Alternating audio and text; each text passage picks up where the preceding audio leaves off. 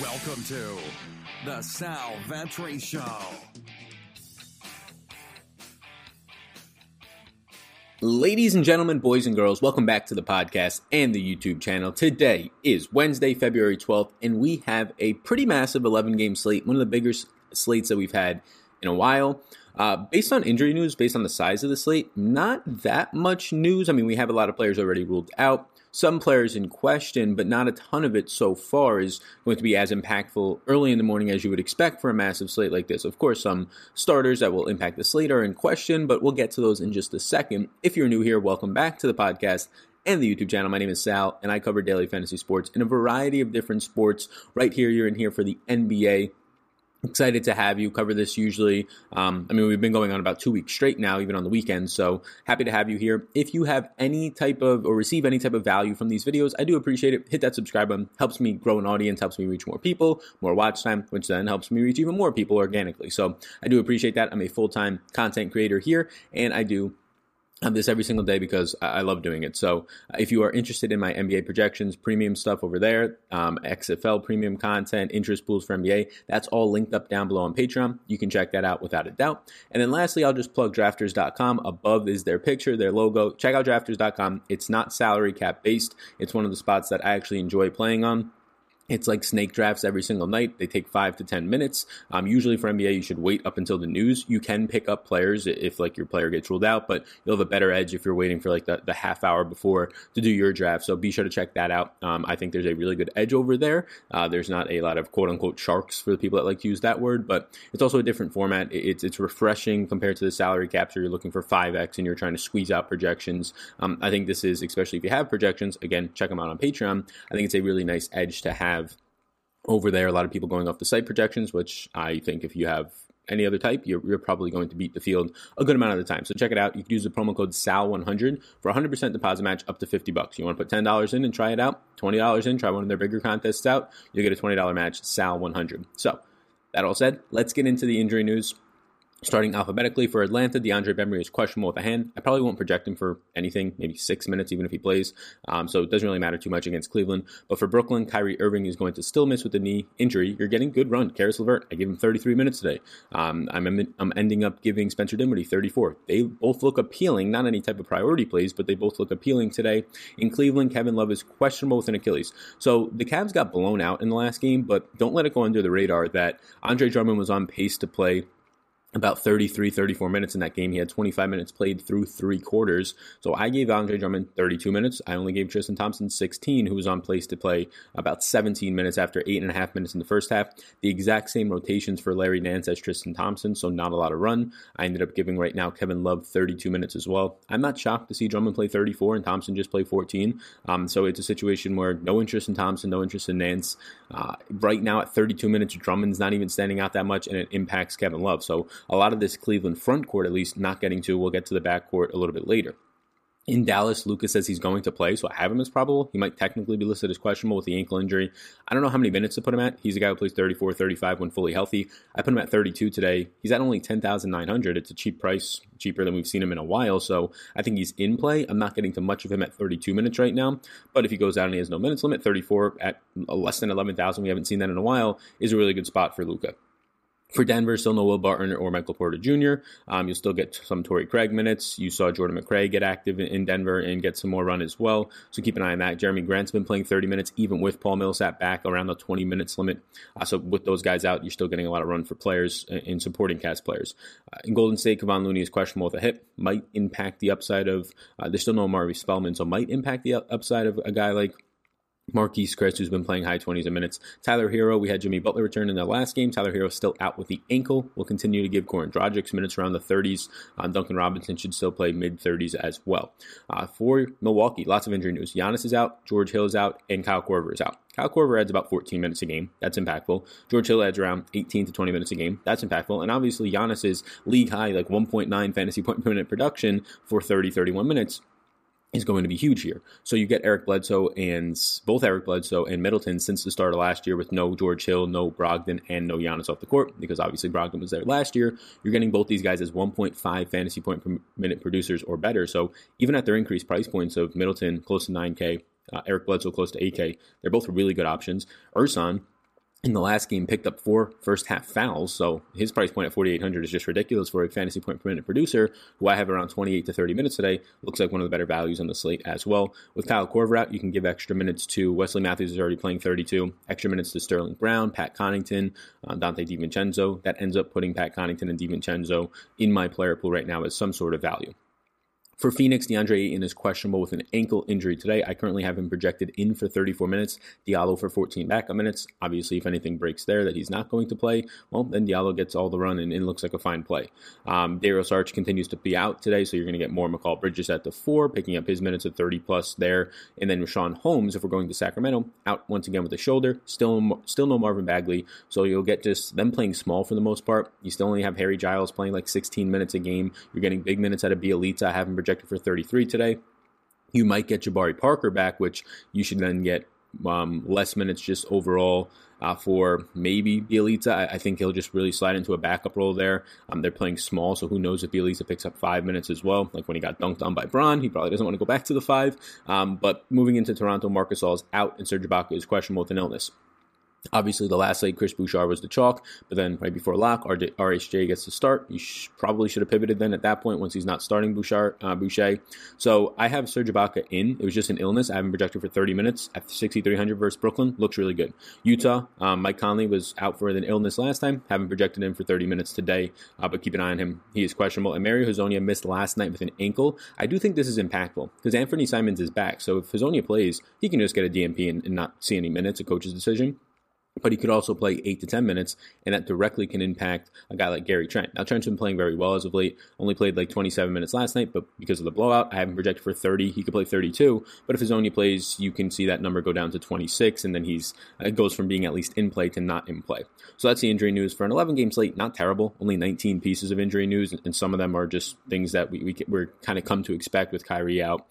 George Hill's been out for a while. Michael Porter, Will Barton. So that said, we're just going to go right into the early interest. The target offense sheet, if you are interested in that, it is all done. The projections are all done because on Wednesdays I do an Awesemo show and Sunday morning, so I get the projections done really early.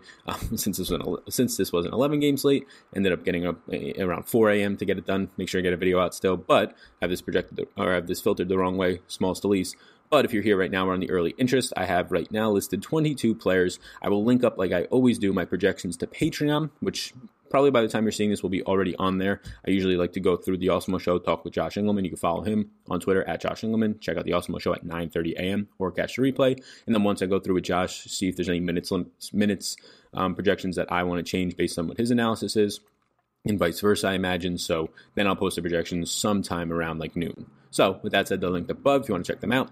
But getting into early interest, Karl Anthony Towns, one of the best matchups in the paint against Charlotte that you will find for one of the best players in the paint with D'Angelo Russell there. He'll be able to now stay in the paint a little bit more instead of gravitating like you're seeing with Joel Embiid to the three-point line. Towns, before they got Russell, before they got Beasley, was the best three-point shooter on the team.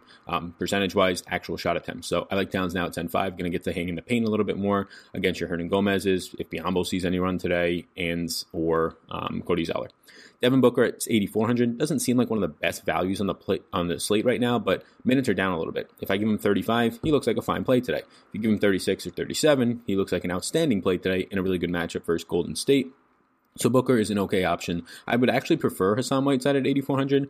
We haven't seen Whiteside limited that much on back-to-backs this year, and last night they got blown out, so he only had to play 27 minutes. He was on pace to drop 60-plus fantasy points if he played his normal 33 or 34 minutes a run, had 40-plus through three quarters.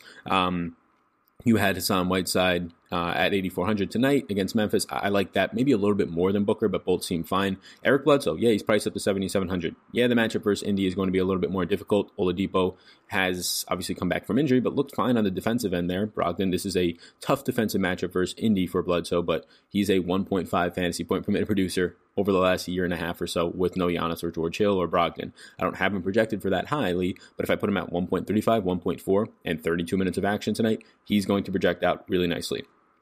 De'Aaron Fox, I continue to put at 34, 35 minutes of play. I think that De'Aaron Fox at 7,700 is an okay option tonight. A guy with a 30+% usage rate, a guy who has a nice drive percentage rate. It's up there, and you're going to really only have, at this point, it's going to be interesting to see what Dallas does with Luka back. If they'll start Porzingis at the 4 now, and then you get more Willie Cauley-Stein at the 5, that would be a little bit worse for Fox in terms of drive rate, but that is yet to be seen. We'll have to kind of see how that goes.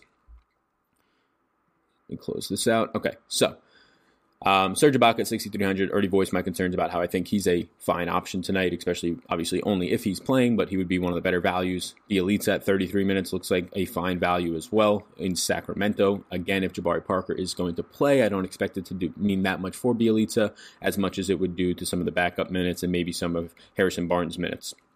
Colin Sexton actually grades out well for me. It's mainly because of the matchup, I believe. Look, the price point's fine, 6,200. He's getting close to a point per minute producer this year. I have him around 0.93 for this matchup. The big minutes as well, right? So it's a factor of playing a lot of minutes.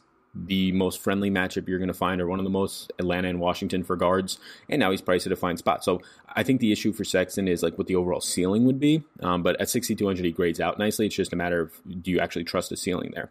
Terry Rozier at 6,100 versus Minnesota. He looks okay. Again, these Charlotte guards are so hard to pinpoint. They play the minutes, but the production just isn't there right now because their surrounding parts are bad. So when you're looking for assist percentages like out of Devontae Graham or Terry Rozier, it's getting tougher when there's not much productive players around you. Ricky Rubio, 5,900. Bojan, 6,100. Neither of those guys seem like priorities. They just grade out okay. Probably more of cash type plays, especially Bojan, a point per minute producer who's usually around like a 28 to 35 fantasy point producer. Rarely hits a ceiling, rarely busts. Damian Lee at 5,200. I haven't projected for 30 minutes today. That might be aggressive. He might play 28. But you obviously have him as one of the best shooters on this team. No Alec Burks. You had D'Angelo Russell get shipped out. Andrew Wiggins is not a quote-unquote good shooter, I would say, by any means. But Damian Lee, I think he is probably one of the more aggressive players, one of the best drive rate players. And now, if indeed there's no DeAndre Ayton, and even if there is, it's not a scary matchup at the rim. But I think that helps Lee a good amount, especially since he's a player who thrives off pick-and-roll screens. I think he'll have a fine spot here. Rui Hachimura at 5,100. Back-to-back for them. Maybe based off the injury, they'll limit him a little bit, but have him at 30 minutes. Even if he plays 28, I think it's a fine spot. Ersan seems like one of the best values on the slate with no Giannis. Going to put him at 28 to 30 minutes. Over a point per minute producer there. Tough rebounding spot, of course, but just on paper, as a projection, it's going to look good. Even if he picks up ownership, probably still a guy that I would want to play. Dwayne Dedmon would be like a direct pivot to Ersan in the same price range. He's been playing 28 to 30 minutes as of late. He's been getting close to a point per minute producer in a similar matchup against Ersan, against a big front court now in Cleveland that has Drummond, Love, Thompson, Nance for 48 minutes there, similar to what you're going to get, at least in the front court of the starters, and Miles Turner and Sabonis for Ersan's matchup. So it'll be interesting to see if you have Dedmon at like 4%, 5% ownership, and Ersan at like 35. That's a very viable pivot for guys who look very similar today. Malik Beasley at 4,700, going to play 30-plus minutes. They want him in this offense. They want the shooters in the offense. With D'Angelo Russell, it's going to look interesting. The upside with Russell out there isn't going to be 40-plus points like he had his first game with this team. But, I mean, mid-20s, high 20s in fantasy points for a mid-4K guy with an upside on it, I think that looks good. Mo Wagner played 27 minutes and closed last night after saying that they were going to monitor his minutes. His minutes have been trending upwards. On a back-to-back, I'm not shocked if you see them just roll him out. But if he's going to be active, have him projected for 25 minutes, looks good. PJ Washington currently grades out, and I'll give you a little peek behind the curtain, as my number one value play today. You still have no, I believe, Cody Martin, so Washington's going to get the low to mid 30s a minutes. I have him at 33 today. Might be aggressive. If I bump him down to 30, it's not as great of a play, but at 33 looks like a fine option and the best value right now on the slate. I imagine that changes a little bit after I do another lap through. Jeremy Grant, Cedi Osman, Anthony Melton, these are all guys that are just filler value at this point in the day, but they all grade out pretty nicely. Hancho Hernan-Gomez is interesting to me. They want to play him a lot of minutes. I put him at 28 today. Probably 26 is a more reasonable spot, but even then at 3,900, he looks good. He's been starting. They said they want to get him involved. He's a small forward, power forward against a very bad rebounding rate team and a team that allows a lot of points in the paint in Charlotte. At 3,900, looks like a pretty fine value. The upside, the problem there is, what is his upside? I don't think he's a guy who can go out and get 35 fantasy points. You're probably hoping for somewhere around 24 out of this guy. That being said, that is the 11-game Wednesday slate. I appreciate you all tuning in to this February 12th episode. It's around 7 a.m. Going to get this video and podcast up as soon as I can. Be sure to hit the subscribe button. And if you watched all the way through, as always, we got like a group of people here, a little cult that always watch all the way through and get into the comments. But if you did, let me know. Want to personally thank you for watching the entire video. Appreciate everybody tuning in once again. On the audio version, hit that subscribe button and leave a 5-star rating review if you just got an extra 30 seconds today. I do appreciate that. And if you're over here on the YouTube channel, still listening for any reason why, if it's in your pocket, if you're just watching my face right now on a TV, take the extra couple seconds, log in if you're not logged in, hit the subscribe button and that notification bell. I do appreciate that.